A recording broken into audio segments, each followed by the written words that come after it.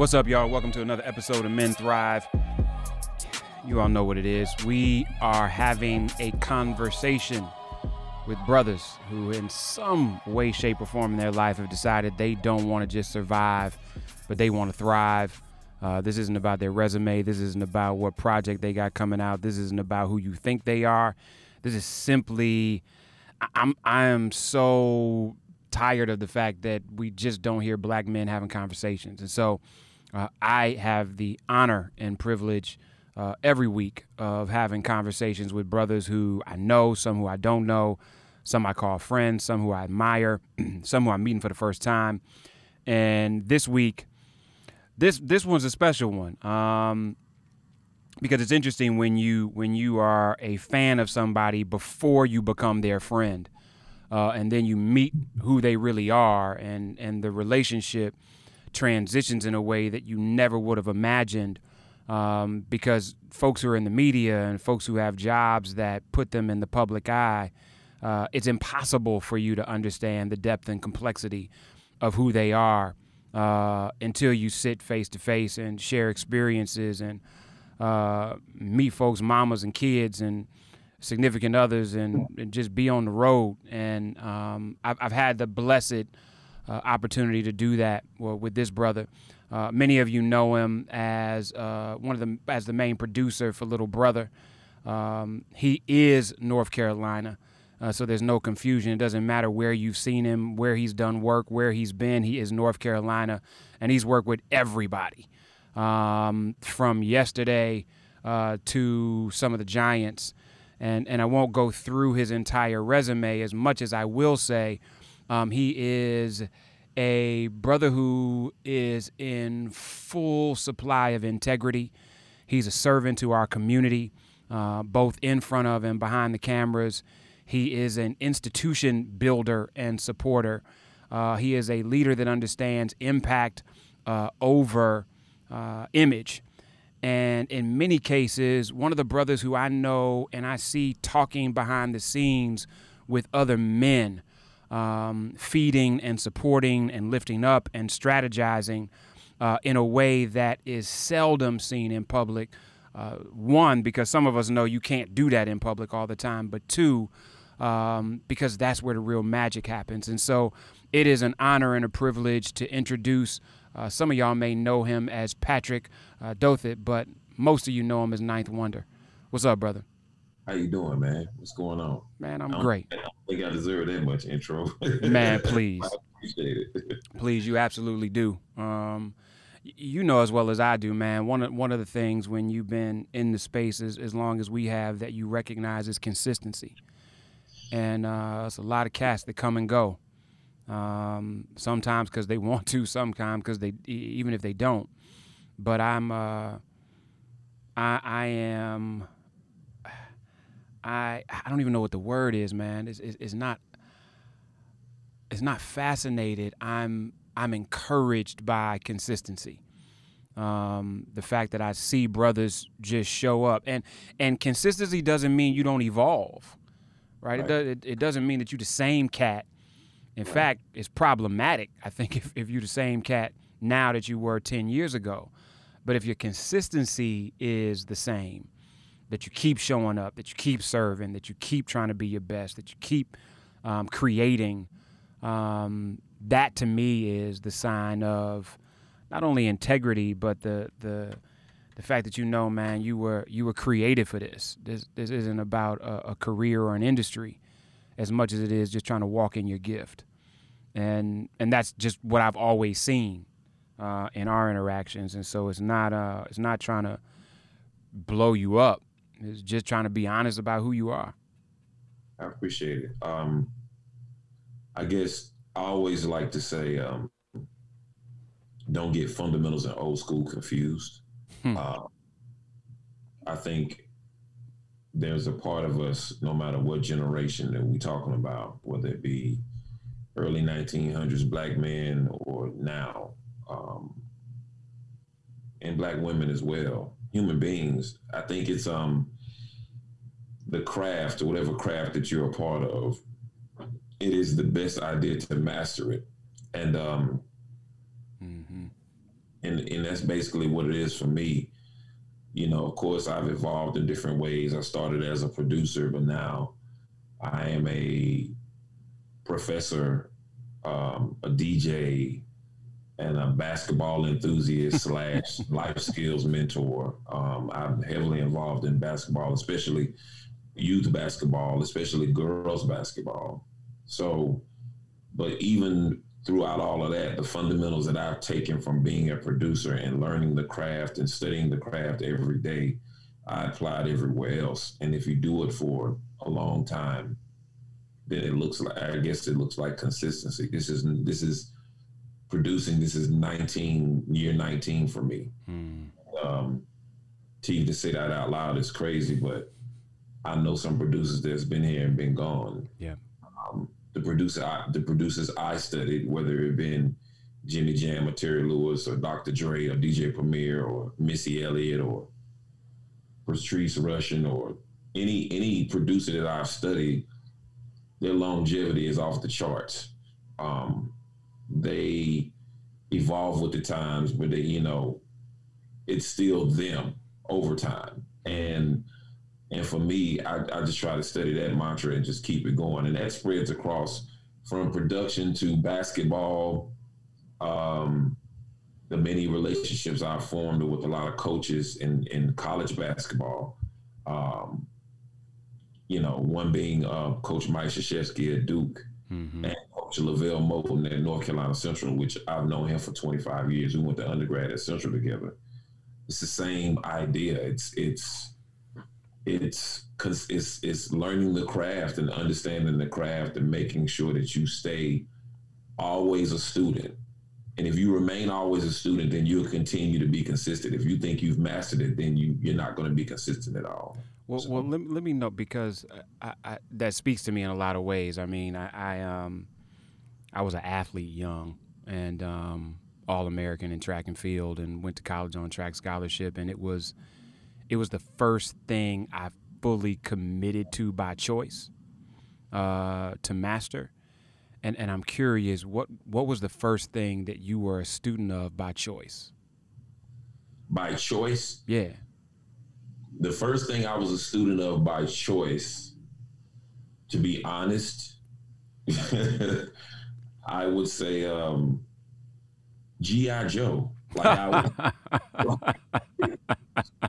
know what I mean? G.I. Joe and Star Wars and Transformers. Those are the three things I became. Because in order to like those three cartoons, those are very intricate cartoons. They kind of prepared us for the likes of Wu-Tang Clan, if you think about it. Because, with Wu-Tang, every member had 4 names, right? Or 3 or 4 names. And, with G.I. Joe and Transformers and Star Wars, those are not just cartoons. Those are ideas, right? And so I became just enthralled by knowing, making sure I'm going to school and knowing all the G.I. Joe that I can know. This is elementary school, you know what I mean? Or any Transformers or anything dealing with Star Wars, I'm up on it. And that just so happened to happen at the same time the second thing I started to choose was hip hop. I chose that over sports first. I chose that before sports. And it was something I chose that because it was my mom's music. I mean, it wasn't my mom's music, and it wasn't my dad's, and it wasn't even my brother's music. It was mine. My mom and dad's music was Motown, then turned into gospel. When they were Motown in the 60s, and then in the 70s when they got sanctified with the Holy Ghost, it was gospel after that. Then my older brother, he was was Parliament Funkadelic and all of that stuff, right? Cameo, SOS Band, Midnight Star, Atlantic Star. That's it. That was his thing. My thing was Planet Rock, Africa Bambaataa and the Soul Sonic Force. And Run DMC, which led me to LL and Beastie Boys and Public Enemy. So I chose that because hip hop belonged to me. It spoke a language to me. So I started to choose that and choose it heavily. At the same time, I chose to be in the band. So now I'm doing all of this as one time, so to speak. What was the first instrument you picked up? Clarinet.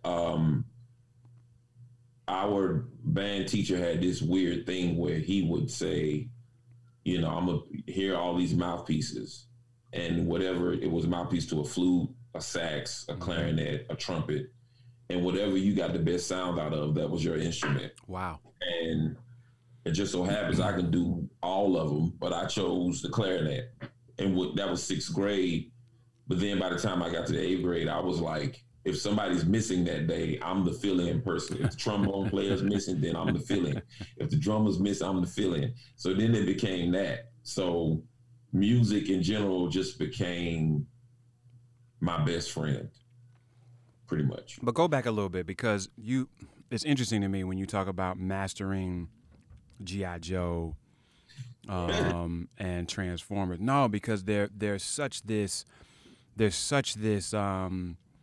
complexity of understanding good versus evil and morality, Right. even before you start dealing with the complexity of building an army in chess, right?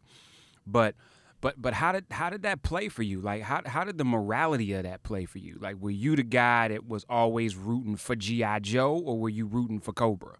I mean, were you rooting for the Autobots, or were you rooting for the Decepticons? Or was it more complex for you, and that's what you loved about it? Because that's, to me, that says a lot about who you were coming up, man. Yeah, it did. You know, if first when you're young, you know, it's kind of like that's the same question. Were you rooting for the Rock and Roll Express, or were you rooting for Ric Flair? And you knew Ric Flair was the bad guy. You know what I mean? Nikita Koloff was the bad guy before he turned good. You know, you rooted for the good guys, but I still had an affinity for the Four Horsemen. You know what I mean? I loved Optimus Prime, but it was something about Megatron I can learn something from. I loved Snake Eyes is one of my favorite cartoon characters, period. I loved him, but Storm Shadow had something that I could pull something from. Destro had something. Serpento had something. Star Wars is the same thing. Star Wars is one of the biggest things because, of course, you're young, you thinking Luke Skywalker and all this and that. But by the time you get older, you understood how Darth Vader turned the way he turned, right? And, you know, you learn to find out that, hey, like, Darth Vader just had daddy issues. You know what I'm saying? You know what I'm saying? Like, it turns into that. And well, hell, and if we honest, more of us are Anakin than we are Luke. See, this is what I'm saying. We are way more Anakin than we are Luke, because it's like, you know, something happens to us along the way. We may be special in our gift, but something happens along the way to us, and we end up turning, and it you know, we kind of get trapped in this turn. Well, you know what's crazy too? I mean, you know this because you are a scholar, but Manning Marable, before he died, was working off of a leadership premise where he said the black community doesn't look the way it's supposed to because 85% of the men supposed to be leading are locked up. Right. And it was this Malcolm X leadership premise, right? That most of these brothers, especially post-civil rights kids, were connected more to disconnected infrastructure of gangs than they ever were formal infrastructure of schools or civil rights. And as a result, the pathway to excelling in that was jail. And so it's interesting because you think about this reality that's when you're brilliant, and I don't mean that in a narcissistic way, when you're gifted, somebody always wants to manipulate that for their good versus yours. Absolutely. And so as you were coming up, man, what was the village that was around you that not allowed you, because it ain't really about that, right? That protected you from yourself in your most vulnerable times? You know what? And I just had this conversation with my mother a while back. Well, not a while back, but recently. And one of my friends, one of my friends told me one time, say, man, you take care of a lot of people. And I said, I was trained to do that because a lot of people took care of me. You know what I mean? Like, you know, my mother's 78 and my dad's 79 years old. A majority of their friends, who they will call friends, are passed on, right? Friends of my mom's and dad's, where they went to church together. Some people that my mom taught with. My mom's a teacher. Some people that my dad worked with at R.J. Reynolds Tobacco Company. If my mom ever took me somewhere, you know, back in the day, your mom might take you over to their friend house and drop you off. You know what I mean? Like, just to hang out with, you know, because now you done made friends with their children, and that's how it goes, right? Mm-hmm. So, but no matter where my mom took me, whether it been an aunt of mine, uncle, and I hear a lot of horror stories about children being taken advantage of and mistreated over people's houses and all this type of things. That never happened to me. You know what I mean? That never, any adult I was around, and you got to think, this is 1984, 1985, when I'm 9 or 10. My mom is 43. So their friends are 46, 47. So I'm raised around old souls, right? That's who I'm brought up around all the time. And those people took care of me, like 100%. I got a village of people that took care of me, whether it been church members, whether it been, like I said, which is my mom friends, whether it been aunts or uncles, whether it been my middle school friends' parents. Like I had an incredible village of people that took care of me, and I never wanted for anything. I never needed anything. I could always get it. And at the same time, I was always disciplined by all of these people. If I got in trouble in school, whatever house we stopped at, I got to hear about it. You know what I mean? Like, and it's the whole thing the old people do when they look at you. They be like, I never expected that out of you. I'm surprised at you. I can't believe you. And it's the crushing one. It's the crusher. It's the crusher. It's the crusher. And so that kind of rearing from people that grew up in post World War II, living through the 50s and living in the civil rights movement and in the Black Power movement, coming from that, sprinkled in with religion from the South, that's the kind of raising I got. Mm-hmm. And so that was my village, and I carried that on. That's why I'm so big on family. I'm so big on everybody eats. I'm so big on, you know, not leaving anybody out, because I was never left out. Mm-hmm. I was never left out. So. Talk to me, man, a little bit about music. Because there's so many pathways into music as a business. And I listen to, I got two sons who in some way, shape, or form think they want to be in the music business, but there are times when I'm clear, man. I'm like, nah, y'all dudes just want to be famous. Like there's a difference between wanting to master something and wanting to be famous. And I know what the difference is. I know what it looks like. Because wanting to master something shows up different than wanting to be famous. And I know your bio, so I know, you know, I know the early work you did with Nas, and I know, you know, connecting with Lil Brother, but I'm more interested in, at what point for you did the light click to say, no, I'm about to do this? Okay. It was in stages. You know, Public Enemy was the first group that made me think about hip hop in a different light. The next stage was Tribe was the first group that made me say, they remind me of me. Tribe came along at the same time. Tribe and Dwayne Wayne came along at the same time. So those two entities remind me of me. I didn't, you know, Chuck D, I learned a lot, but I didn't feel like I could be him. And I definitely feel like I can be NWA or anybody. But I felt like Q-Tip, his persona, and Tribe fit me. So then I feel like they spoke to me and I can be a part of the culture. It was Pete Rock that told me, without him telling me, that, man, you can do this as a musician. Like, you can take everything you know about music and put it into a beat machine. And that's when I saw the video for They Reminisce Over You in 1992, the summer of 92.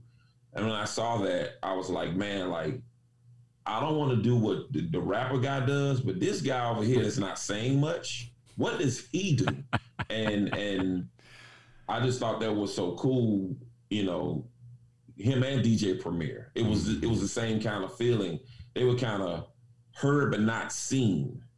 And I wanted to focus on that, but still, I was still in this whole thing of, you know, society. You got to go to college, you got to finish, and you got to do this, and you got to do that. And after a while, I started to really tap into what my dad thought and what his dad thought, to be a self-made man. My dad was when he was younger, still living, he was a landscaper, a professional landscaper. My dad can walk through the woods and point out the trees and tell you what every kind of tree or bush is by species. His dad taught him how to do that, but his dad was also a well digger. He used to dig wells. So, but they made money doing that. It was a self-made idea. And for me, I didn't know I had that much my dad in me to say, you know what, like, I want to create my own destiny. I want to do this. Now, how I'm going to get there, I don't know, because I think probably, and I'm only guessing, probably the reason why your sons want to do this, because everything about the music industry is now so accessible to everybody, whether it be Billboard numbers, SoundScan, A&Rs, management, you know, it's so accessible. 1992, if you lived in North Carolina, like, it ain't no accessibility to any of that. That's right. It's watched MTV or Rap City, or if somebody came to town, we went to the show. But being in the music industry, coming from this state, not to say that it never happened, because it has, but for us as hip hoppers, being in the music industry was kind of far-fetched. Yep. Being a teacher was not far-fetched. That's right. Being a lawyer was not far-fetched, but being a music producer was far-fetched. So although I wanted to do it, and I think I wanted to, the biggest thing before I even thought about being in the music industry, as my brother Music Soul Child says, it's two different things. There's a music community and there's a music industry. Yep. I wanted to learn how to make beats first and get good at that. And if I got a call from Pete Rock saying, boy, you hot, I feel like I've made it. And that was the thing for me. And he did. He called me on Thanksgiving 2002. He called me and told me, like, I heard Little Brother and your beats. He started beatboxing one of my beats on the phone, and I just lost it. Oh, man. Because that was my goal. I wanted to do that, the publishing and signing and contracts, and man, I didn't even think that was possible. I just wanted one of my heroes to say I was good, and that's what it was. I want to come back to that, but I want to, as you think about just this commitment to growth and excellence, but also knowing, like, one of the things that was so dope for me about Little Brother was the first time I heard it, I was like, what the fuck is this?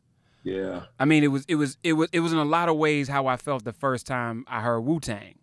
I was like, I don't understand what's happening right now. I don't understand this sound that I'm hearing. I don't understand these sonics. What the fuck is this right now? And I love that because it challenges every sensibility of what you think is supposed to be, while it simultaneously speaks to the depth of your soul. And that's what I felt like when I heard Little Brother. And I'm curious for you, were you specifically as a producer in a space where you were becoming yourself in that process? Or were you in a space where you were confident about who you were? And where did the sound come from as a result of either the confidence or the exploration? Well, historically, the sound came from the fact of, you know, there's a lot of disparaging, a lot of talk about what the South sounds like. Mm-hmm. Like, if you're from down South, you're supposed to sound like this. If you're from down South, you're supposed to be slow and dumb. You know what I mean? Like, you know what I mean? Like, everybody's slow, everybody's nice, everybody's gullible. You know what I mean? But people don't understand that the foundation of what Pete Rock and DJ Premier got that 4 on the floor boom bap sound from was James Brown, and James Brown from Augusta, Georgia. That's right. So I feel like from a lineage standpoint, I was right on time. If you talk about James Brown in Augusta, Georgia, and talk about Willie Mitchell, who was producer for Al Green in Memphis, Tennessee, that boom, boom, tap, boom, boom, tap, that's love and happiness. So I'm right on time when it comes to the groove, so to speak. And the South doesn't really turn the South as far as quote unquote sound that everybody knows it for until we don't get to that bounce thing until we get to like Master P. Yep. Outkast really didn't have that. They were more musical. You can tell they were Southern because of the instruments they chose and their draw. Mm-hmm. But with the bounce that everybody knows, everybody thinks of the South was Master P. Like, that's what it was. But prior to 1997, North Carolina was Black Moon country. You know what I mean? Like, it was Black Moon, Wu-Tang, Nas, Biggie. It was all of that. Pete Rock, CL Smooth, Gangstar. So that's all I knew. I didn't know how. I didn't subscribe to anything else because that's all I knew. So if I can come up with a new derivative of that feeling, I was going to do that. And that's where it came out of me naturally in 2001 because I had been consuming that feeling for the past, I don't know, since from 1986 to 1997, I've been consuming that feeling. So that's how that came. But that it didn't necessarily mean that I knew who I was yet. You know what I mean? Mm-hmm. I was still trying to figure out, you know, I had so much of a passion for the music and I was a fan for a long time because you got to think before most musicians get in the game 19, 20 years old. Well, most hip hop 19, 20 years old, 21. It tripped me out when me and Buckshot and I from Black Moon started working together. And I said, man, I listened to you when I was in college and now we're just not working together in 2005. But when I look at our birthdays, man, I'm older than you. Like it wouldn't even fathom. And I say that to say, because I started late. I started at age 26. I didn't score my first real check until age 28. So, you know, I'm thinking all of that time, I spent all of that time being a fan. I was a fan for the longest time. I think it's helped me continue to be a fan. I wasn't raised in the industry. I know some people that's been raised in it. I wasn't. Oh, no, it makes perfect. The first time I was on Rap City, I was 30. See what I mean? So how you move, even how you move different, you had time to figure out who you were, or at least the beginnings to figure out who you were as a man, or you got all this extra. Some people try to figure out who they are as people with all these riches or with all this attention coming at the same time. And that can be unhealthy sometimes. Well, especially when there's more attention than riches. Oh my God. It can be crazy, man, when you're trying to figure out who you are and then figure out what to do with all this notoriety and status. But when you have a time to fail through your 20s, which a lot of us did, you know, not paying rent, get kicked out of apartments, repossessed cars, whatever it is. All of it. And then you finally hit this benchmark and start to take off and start to really see how life is in your 30s. It grounded me in a lot of ways. So I was learning myself in the process of already learning myself by the time we started the group anyway. So when you think back to that, man, what was the lesson it took you the longest to learn?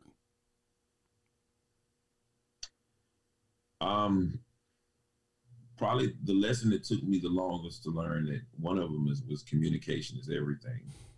And everybody doesn't have the same heart as you. And I think we go into relationships, we go into friendships and get disappointed immediately when people don't share the same heart, the same morals, the same loyalty, the same whatever as you. And we kind of get mad at that person, but we don't understand that person just wasn't raised that way.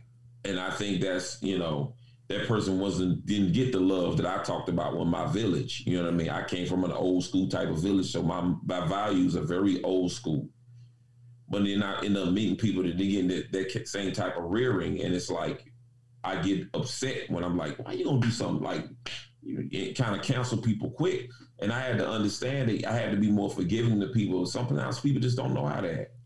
You know what I mean? No, so. I do, and there's been something I've been struggling with around that. When I think about most of the brothers that are in my inner circle, mm-hmm. almost all of them either know and had a relationship with their father, mm-hmm. or had a intensely consistent surrogate father. Right. And I had struggled over the last maybe 6 or 7 years with some relationships with brothers that weren't panning out the way I thought they should. And I realized, I started making some assumptions that, wait a minute, these dudes don't know how to be intimate with men. Right. And so it's not that something wrong with them or they ain't, you know, they, in many cases, they even want different. But every relationship they've had with a man has been toxic, has created trauma in their life, have abandoned them, has been, to your point, confrontational. And so they don't even know. One of my boys didn't meet his father till he was 35. Right. And he told me, probably when he was 32 years old, he was like, Jeff, man, you're the first man that ever told me he loved me. Yeah, real time. And when you said it to me, I literally had to step back and be like, "Is something wrong with Jeff?" Like, we've been friends for a decade, and this dude's questioning my sexuality and where I am as a result of me telling him I love him. And it just dawned on me that as men, there's so many of us that just have not had intimacy with men to the degree that we either demonize it or we fight it because we think something is wrong with it. And and that's what I have found more than anything else, is that, like, when I think about these dudes, I'm like, oh, he knew his daddy. He had a relationship with his daddy. He ain't had no daddy, but his granddaddy was, like, solid. He ain't had granddaddy or daddy, but uncle, big brother, right, dude around the corner, deacon, whatever, was solid. And to your point, I'm recognizing that in these relationships in a way. And I wanted it to be this. And it wasn't this, not because old boy didn't want it. He wasn't capable of it because he ain't never seen it. You know, it has a lot to do, and I know you've also noticed this too, the brothers who can't take instruction from another brother. Mm-hmm. That's a lot as well. That has a lot to do with it. You know, who you talking to, Nick? Like, it's always a defensive very fast, instead of having a quote unquote council of men that you can go to when you're in a situation. Yep. Some brothers don't have that either. And also, which goes down another path, some brothers don't know. We're all still learning how to express ourselves emotionally anyway. Without question. Because we've never had the space to do it, because it's kind of like, you know, I say all the time, when you're small, if you fall on a bike and you're 2 years old, you know, if you get up crying, everybody's like, oh, boy, quit crying, you all right. That's when it starts. Yep. That's the moment it starts. Man up. The man up. The man up starts when you fall, when you whatever, you get hurt, whatever, you supposed to suck it up, because boys not supposed to cry.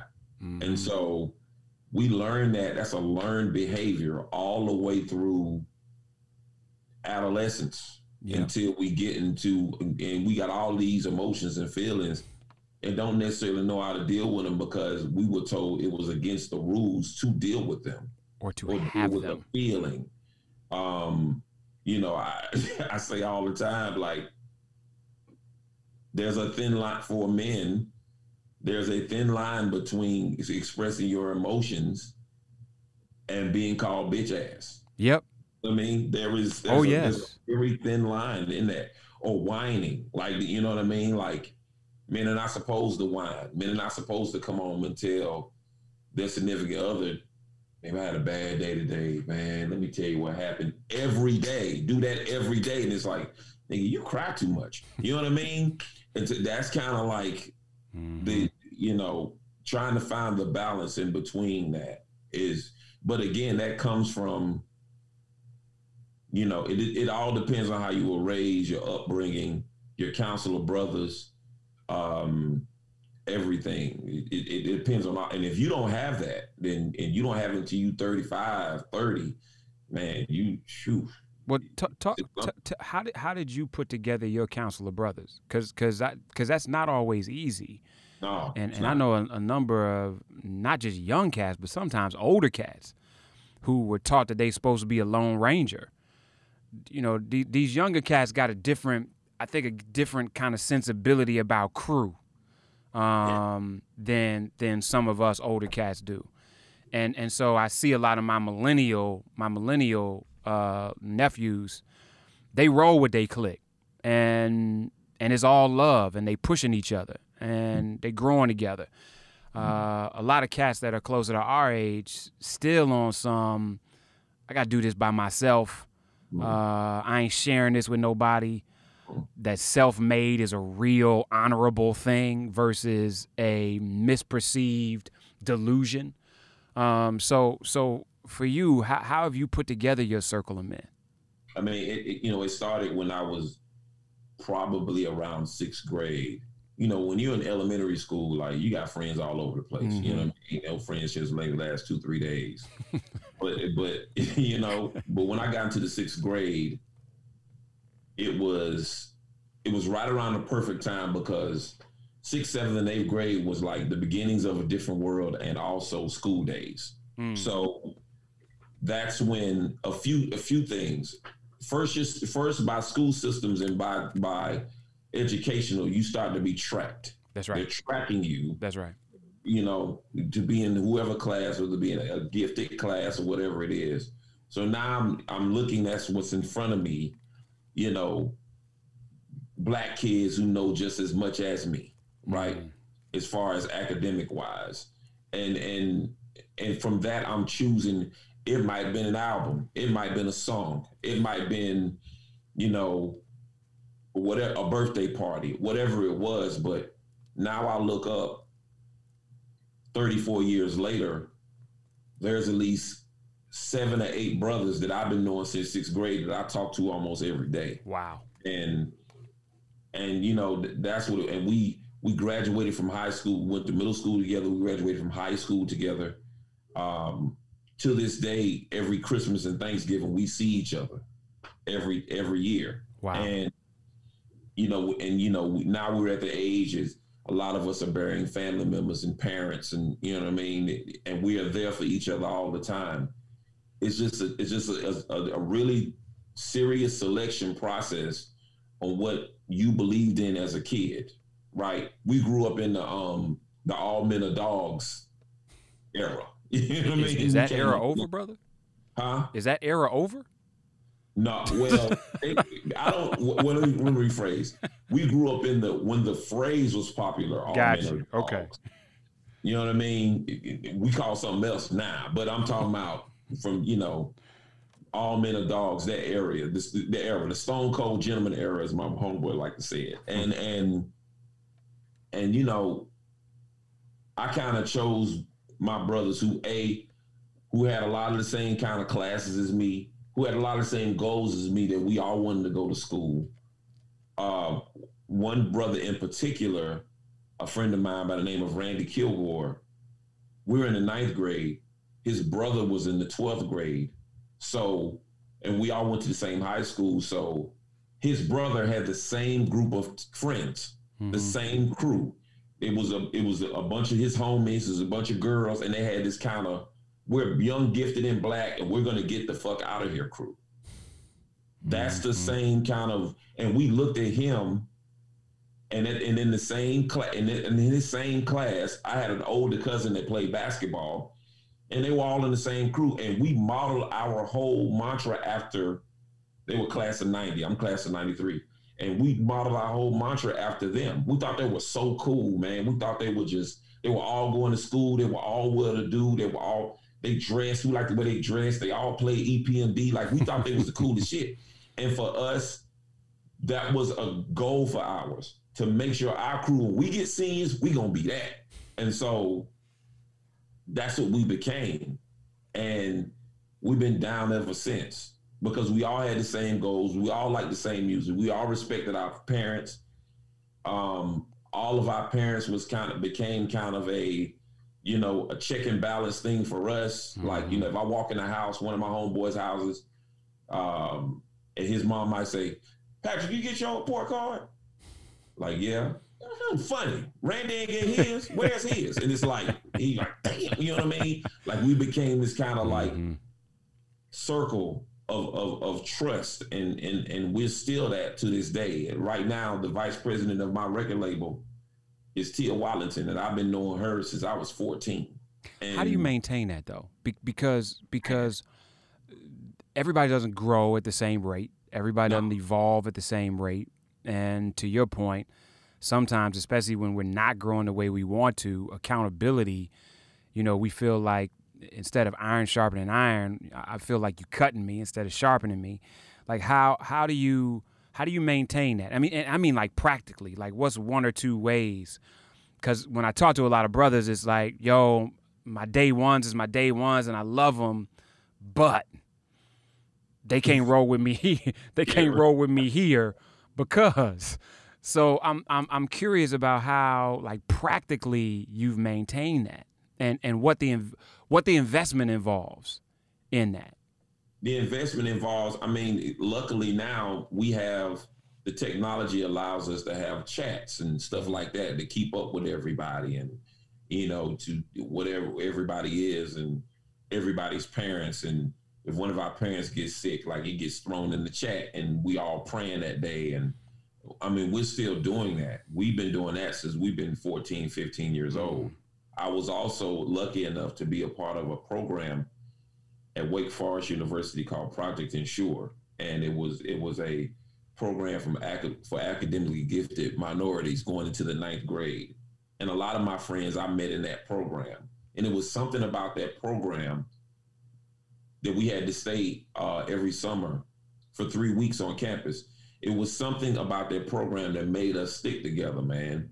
And that's what it is. We still live by the same mantras. Music helps a lot. The fact that I'm a DJ and every time we get together, I can play every song we listened to in high school, that helps a lot. Food helps a lot. Our hometown, always traveling to our hometown to the holidays and do the same dumb stuff we used to do when we was in high school, walk around the mall, go hang over here, like, that type of nostalgic stuff, that really helps a lot. Making sure that we celebrate each other on our victories, that truly helps a lot. That's how we maintain it. Because we look around, and like you said, everybody ain't got that, man. Mm-hmm. Everybody doesn't have that kind of bond with somebody they've known since they were adolescents. And I think it took all of us to separate too. Like, Tia went to law school at Ole Miss. My man Jay Favors got his PhD at Ohio State. My man Ant got his PhD at University of Miami. Lonnie went to pharmacy school. Juan went to sports agent. And what you say is something, right? Because similar to how I talked about kind of what you're capable of doing when you've had an intimate relationship with your father or your grandfather or uncle, similarly, you were actually able to create day ones with cats who had already been tracked to do, which is different than a lot of us, right? A lot of us is like, yo, my boy, he knew he wasn't graduating from high school when he was in 6th grade, or you know what I'm saying. So there was this commonality that you had early on that created that y'all were almost in a petri dish. Man, listen. That helped y'all grow and develop in a way that was protected in some ways that most day one crews don't have. Yeah, it's like I said, man, we just came along at the perfect time. We just came along, like I said, right after that A Different World is what did it, man. A Different World was such a landmark show. It was so, it was all different personalities. It was men and women. You got to see Dwayne Wayne grow from this kind of nerdy, Yep. obnoxious kid to this man, And that, to the dude. To the dude. And you got a chance to see that. And that was very important because Dwayne Wayne was dark skinned. You know what I mean? Like before that, we battling against Christopher Williams and I'll Be Sure. You know what I mean? Right. Like normally Ron would have been the star and about 4 inches taller. Right, exactly. But Dwayne Wayne came kind of this like figure, this model to be the way he talked to Whitley and get Whitley in check, but he was also smart. But he also wore Air Jordans. Like that was the perfect model for the young black kid in the late 80s, early 90s. Well, and there had never been popular content that talked about college at all.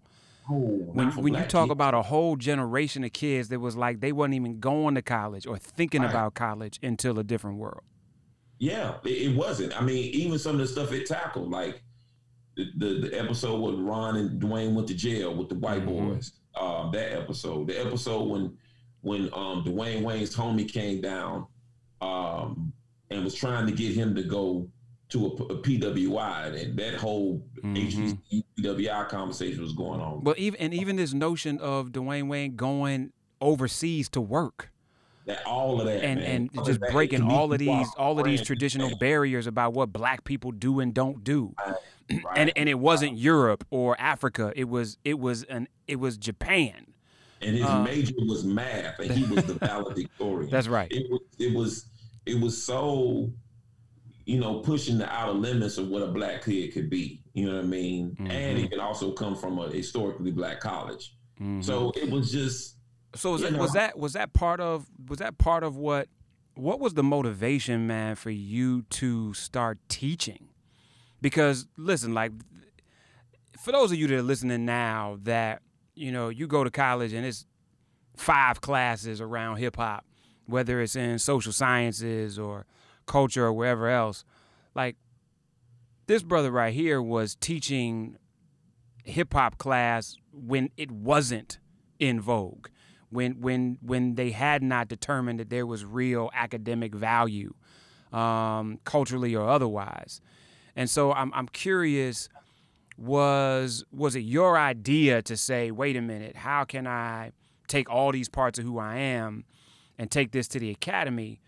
Or were there folks that said, wait, Pat, listen, you got so much, we need you in the academy? It was kind of both. I had North Carolina, it's kind of like the thing they have called Teach for America. When in North Carolina, it was called the North Carolina Teaching Fellows. And it's when you go to school, you get your degree, you teach for 3 years, they pay you, all that kind of stuff. So a lot of friends I went to high school with went to school to become teaching fellows. It was one in particular, a guy, he taught at East Chapel Hill High School in Chapel Hill, North Carolina. And this is 2004. And now he's calling me saying, man, Pat, man, come talk to my students. Come talk to my students. I said, what you want me to talk about? He's saying, man, just talk about hip hop, man. Like just, whatever. So he would ask me to do that. And so now he'd introduce me to the class. This is night one. He just did a beat. I'm fresh off the Jay-Z record. He just did a record from Jay-Z, which sparked everybody's interest at the time. So, in 2003 through 2004, I spent quite some time going around the triangle, and that's Raleigh-Durham, Chapel Hill, going to friends' classrooms, just setting up my turntables and talking about music and talking about what I do. I even did it for my mom one time when she was in elementary school. I was only supposed to do it for her class, but then I ended up doing it for the whole. They just kept bringing kids through, just kept bringing them through. And I spent like all day in the music room, just all these kids just come sitting Indian style, watching me talking. So, long story short, the chancellor at North Carolina Central caught wind to it. Dr. James Ammons, who ended up going down to FAMU, he caught wind of it and it was like, look, man, like you're an alum here, and we're not using you, for lack of a better term. I think you can make an impact. would you like to teach whatever you've been teaching? Would you like to make that a curriculum? Would you like to make a syllabus? And I'm like, yeah. Like, what? And I'm tripping because he said two words that I hadn't heard since I had been in the music industry: salary and benefits. I was like, he's like, yeah, you'll get a salary, and you have to get your benefits, and all of that. I'm like, what? I get to go to the dentist for like this crazy. So I started teaching in 2006 at North Carolina Central, the history of hip hop, and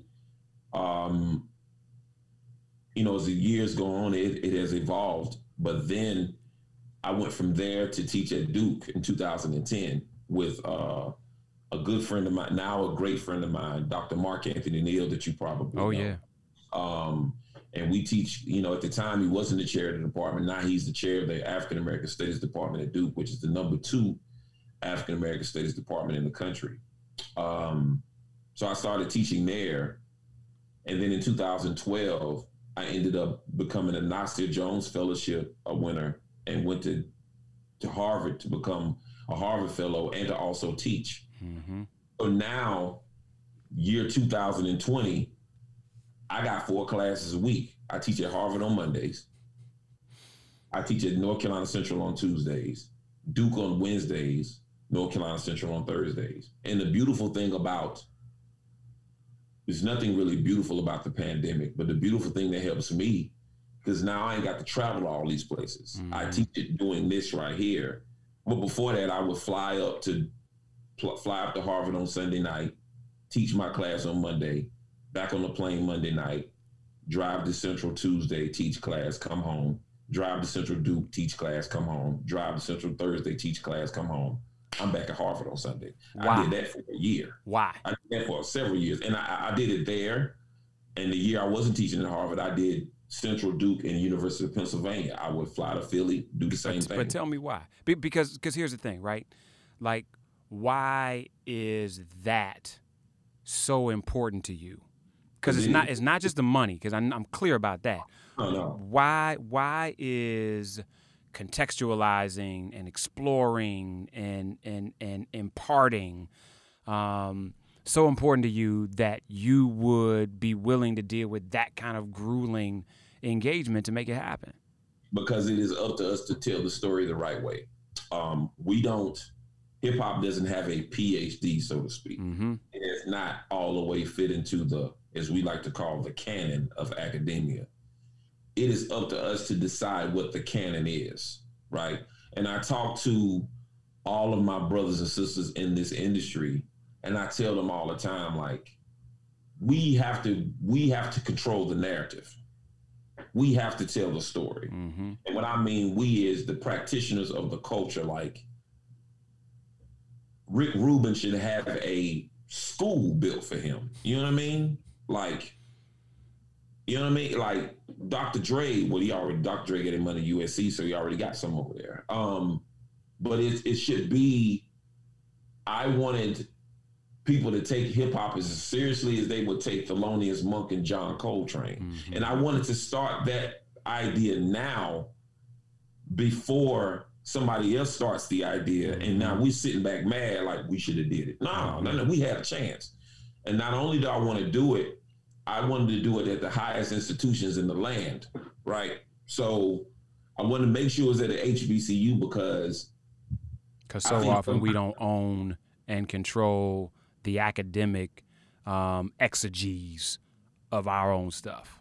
And we don't think, and a lot of us walk around thinking, I'm already black. What I need Lord to learn about it for? You know what I mean? Which is crazy to me. And then when they sit in my class, even I taught a summer class one time at NC State, and it was a bunch of, it was for people my age who want to learn about the culture. And they thought they coming in, they know every rap song, whatever. My class number 2, they was like, I don't know shit. Like, I don't know anything. Like, this is amazing how stuff I learned. So it is very important for us to learn about us as much as possible and make that in vogue to learn about us. And so that's why I wanted an HBCU and at my HBCU, because I wanted the kids there to be like, hey, You got to see one to be one. I was sitting in the same seat you were 25 years ago. Yeah. But then I did it at Duke and North Carolina and Harvard because I also wanted to be on a, quote unquote, a platform where the same platform they put Hamilton on. Mm-hmm. It's the same thing, like, to make everybody turn and say, wow, this is an ingenious art form that we need to understand about. Mm-hmm. And you might not like, and I'm speaking to people outside the culture, you might not like Illmatic as far as listening to it, but you have a better understanding why an entire generation does. That was what's important to me. Mm-hmm. So. And what's interesting is there's so many parallels because you might not like Kinda Blue, right, but you understand why generations do. That's right. Because that's what music does. Right. And I love, to your point, because, there are parts of hip hop that are going to be eternal, and there are parts of hip hop that are going to be short-lived as hell. And that's what culture does, but it's not the individual pieces themselves alone that make that important. It's the ecosystem around the culture and what impacts it and what it impacts. And so I've just been so pleased. But for a lot of folks that don't understand kind of hip-hop based, born, bred institutional infrastructure, how does Zulu Nation play into that? And to the degree that you can you explain to folks that Zulu Nation 2020 is a thing and what it means to the culture in this moment, or what it should mean to the culture in this moment? I think it's more of a situation where, Zulu was one of those things that a lot of people heard in songs and used to say it in songs and didn't know what it was, right? Mm-hmm. Like brown, yellow, Puerto Rican, and Haitian. Nigga fight dog from the Zulu Nation. Like the best thing the Zulu Nation did to galvanize us, number one, was to get the likes of Brand Nubian involved in De La Soul and the Tribe Called Quest, right? They use them kind of as and Ice Cube, use them kind of as the mouthpieces to speak to a younger generation. Zulu was, formed because out of the brotherhood of gangs, so to speak, in New York City. The Black to take a lot of gang members, to galvanize those gang members and turn them into studiers of not only culture, but religion, mm-hmm. right? And different kinds of religion, because we're talking about the melting pot of New York City. So you're going to deal with different race, colors, and creeds. So what the leaders of Zulu Nation then at the time took was all of these particular brothers. A lot of them were getting out of incarceration. It was coming out of incarceration, and sisters as well, and make those into like walking art pieces to be very vocal about the culture you wanted to be a part of, which we wouldn't call it hip hop in 1973. Mm-hmm. It wasn't really called hip hop in 1979, but whatever this is that we have, that's a worldwide phenomenon, to be the guardian of it, mm-hmm. and to use these particular breakdancing or b-boy, b-girl, graffiti, turntablism of DJs and MCing, to use those particular elements to galvanize the youth. That's the thing about it. It's not the fact that Zulu is a hip-hop organization. It uses hip-hop to galvanize the youth. And that's what it became for me, starting a chapter here, because I joined Zulu in 2010. Mm-hmm. Now my chapter is about 45 members strong. So, for us, that's what we wanted to do, to kind of keep that particular idea alive, to make sure our mantra here is protect the arts, because now arts programming is being taken out of schools. So our biggest thing is protect the arts, protect children and protect the arts, and make sure children stay creative as much as they possibly can, because being a creator helps you look at things from a world view or a universal view. So, and not think so. It helps you think outside the box. It helped me think outside the box. So that's why Zulu is so important then and now, pretty much. But before I let you go, brother, and listen, you tell me how much of this you want to talk about or you don't want to talk about. But I know that there's a lot of brothers. We talked a little bit earlier about emotion and expression and transparency, and the fact that even in 2020, there's a lot of us that still don't live in spaces where we got the permission to feel publicly. You have recently dealt with grief in the loss of your brother. Yeah. And just as we have a number of brothers listening, that whether it's the insecurity of this moment with COVID, the loss of loved ones, the loss of opportunities, you and I have in common that I have one brother, me and him, and 2 years, 2 months difference. And I watch my little ones, man, my 2-year-old, my 3-year-old, and they the same way. It's like they gonna be ride or die forever. And so, you know, when you told me what happened, I can't imagine, but I can imagine.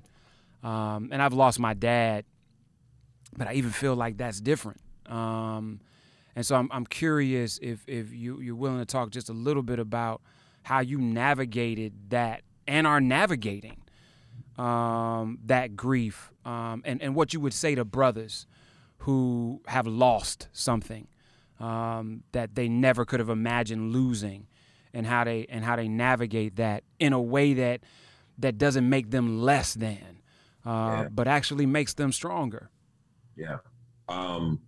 You know, grief is a weird thing because it's something that everybody goes through. So sometimes you take it upon yourself to say, nobody wants to hear about my grief because everybody goes through it. You know what I mean? And it's kind of like, who wants to hear about mine? It's like, you know, and you kind of battle with that.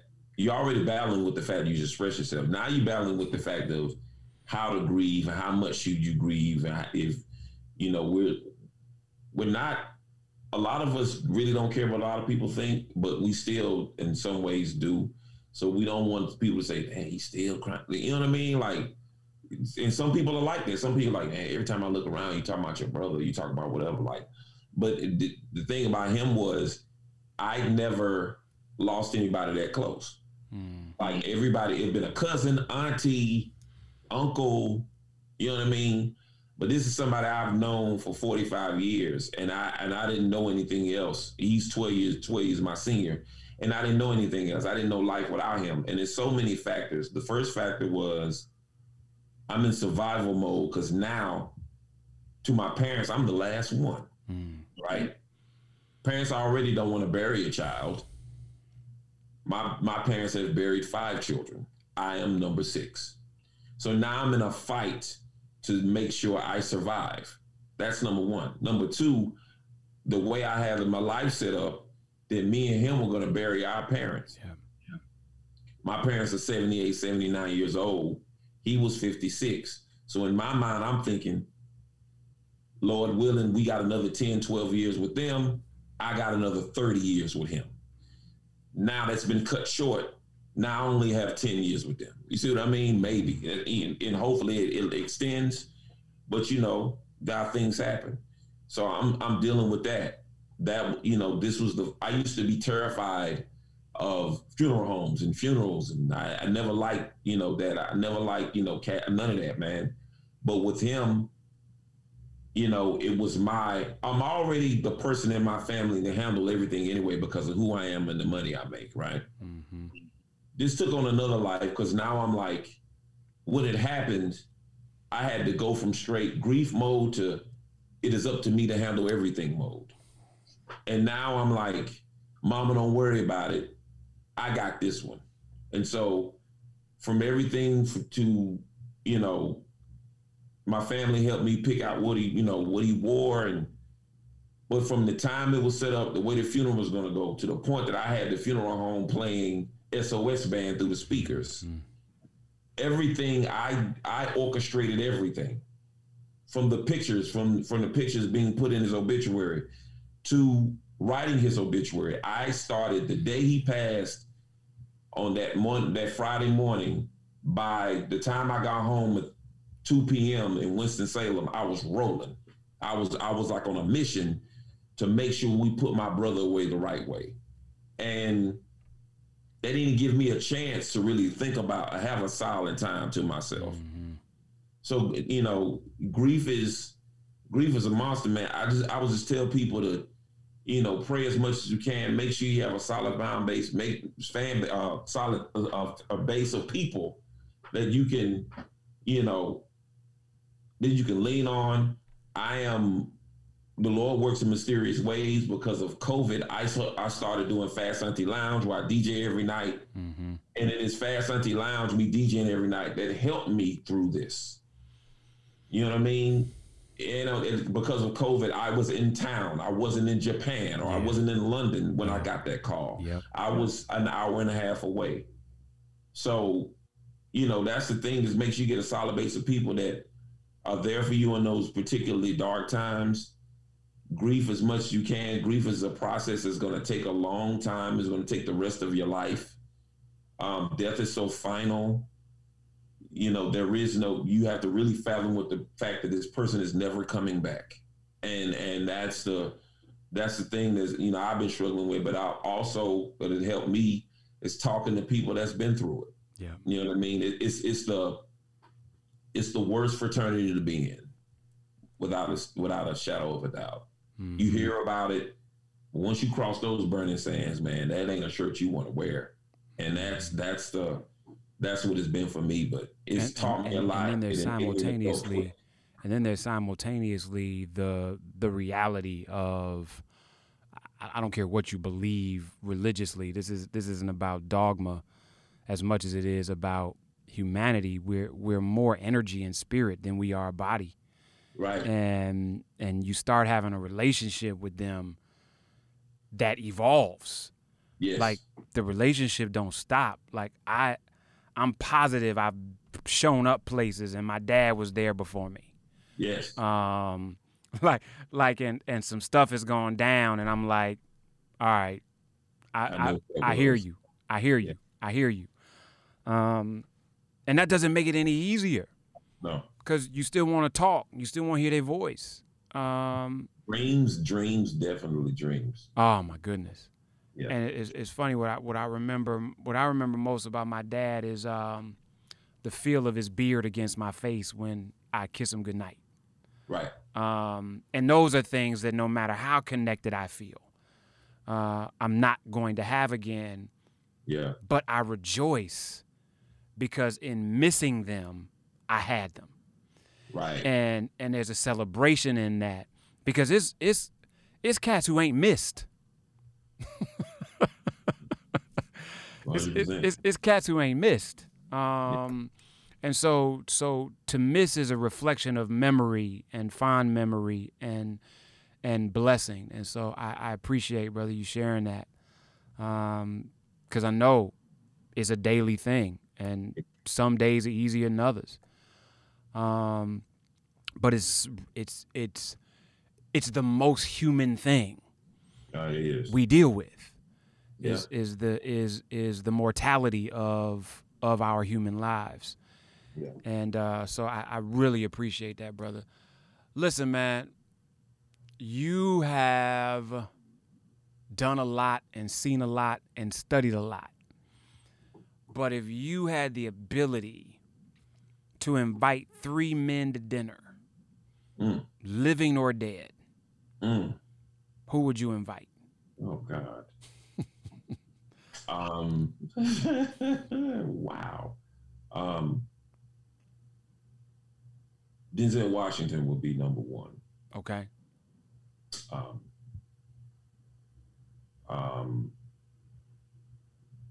Harry Belafonte and Sidney Poitier. I love it.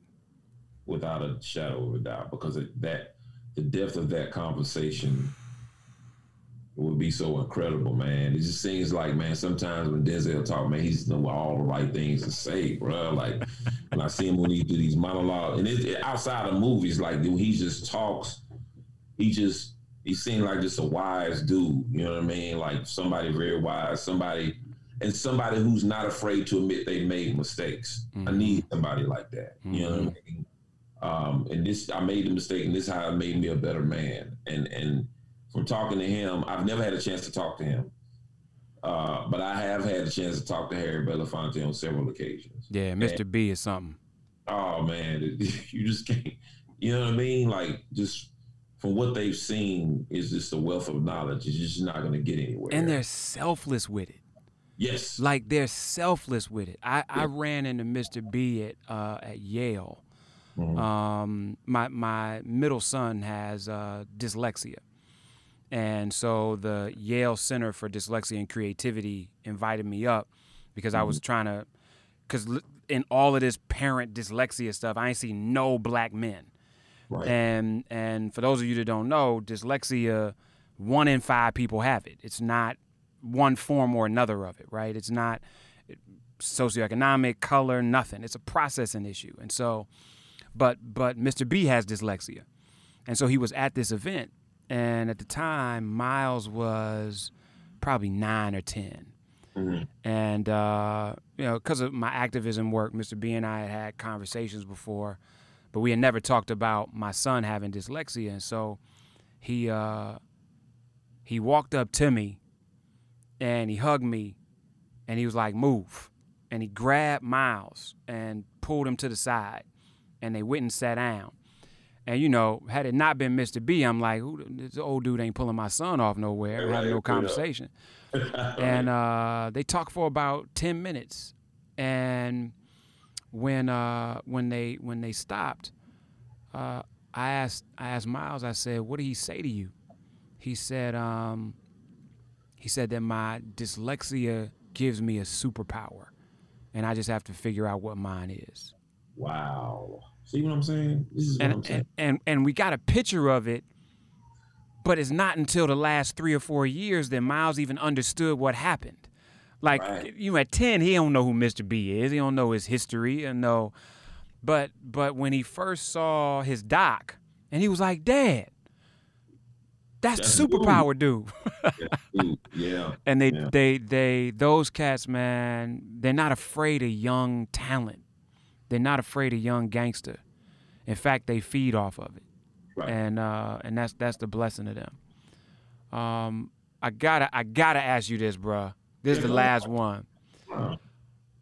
In 2020, without making any comparisons to any players from North Carolina who played in Chicago, how do you now feel about LeBron James?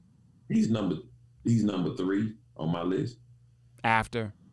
I already know number 1 because, listen, for those of y'all that don't know, you just don't want to have a conversation about Michael Jordan with this brother. You just don't mention it, don't bring it up, just keep it moving.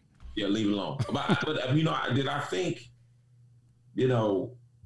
there's something to be said about Mount Rushmore, you know what I mean? Yeah. Something to be said about that. And he's definitely on that. And there's some people, when you have the conversation about the greatest of all time or the greats of all time, like,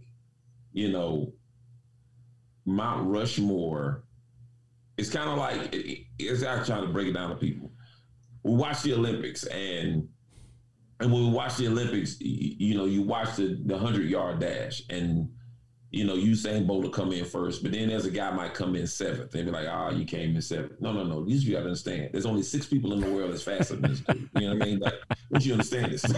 Like, there's only 6 human beings on the planet Earth that can run faster than me. The remaining billions and billions of people cannot. And that's the thing about it. So with LeBron, the Ugobs, the players that have played this game, he is on Mount Rushmore. And it's arguably only 1 or 2 players in the history of the game that is considered better than he is. You know what I mean? I like how Michael Rappaport put it recently. Mm-hmm. He said that Mike is the greatest player. LeBron has had the best career. And career meaning to be in year 17, to being physically fit the way he is, that's unheard of and unseen because of what amount of work he's put into his body. Yep. But at the same time, nobody's going to talk me out of 6-0, 3-peating twice. Nobody's going to talk me out of listen, if anything, and I already know, I don't even want to say it, but I'm gonna say it anyway. If anything, the bigger comparison to me is Mike and Kareem, just based on numbers.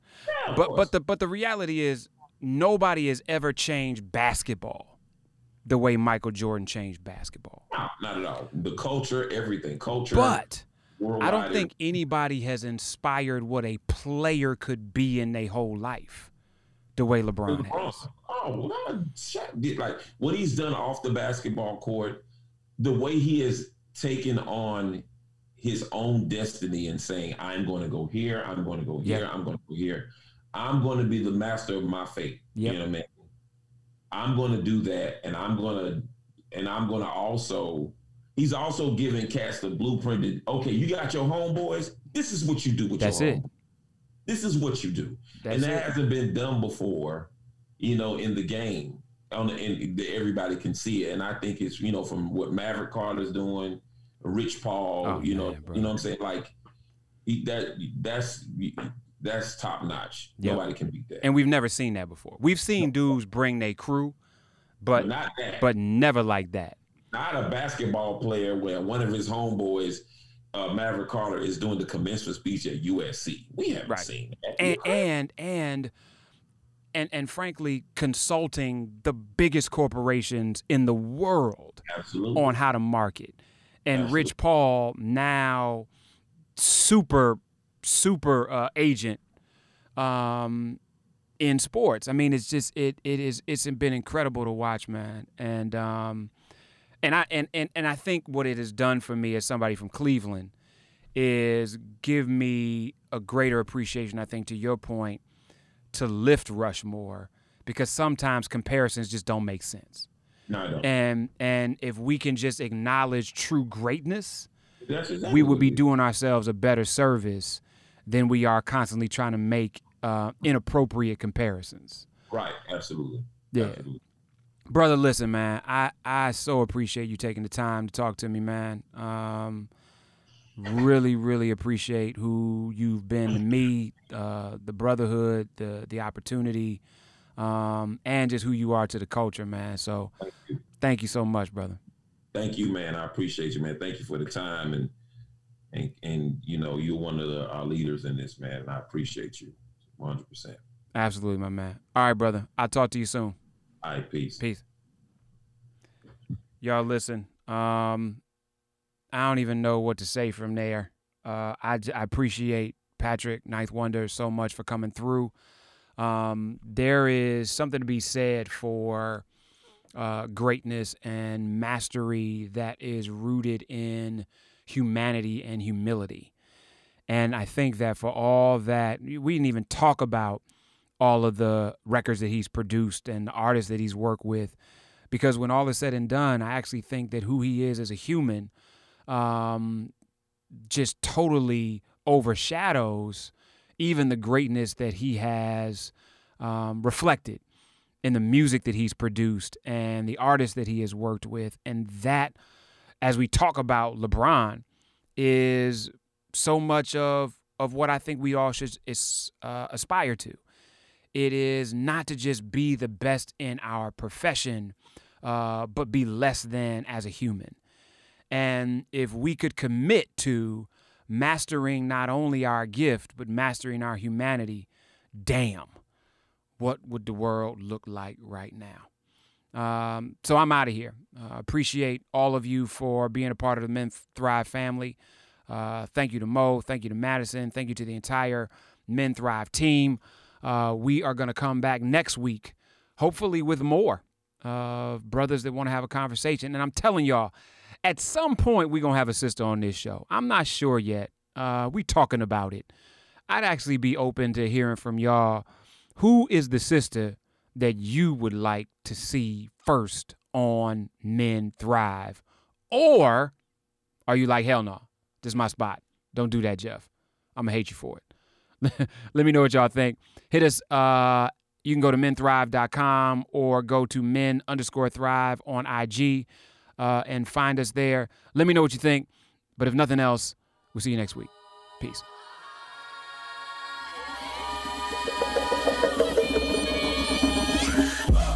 Yo, thanks for listening to Men Thrive. Did you like us? If you like us, visit your go-to podcast provider and check out other episodes. You can also go deeper by joining our community at menthrive.com.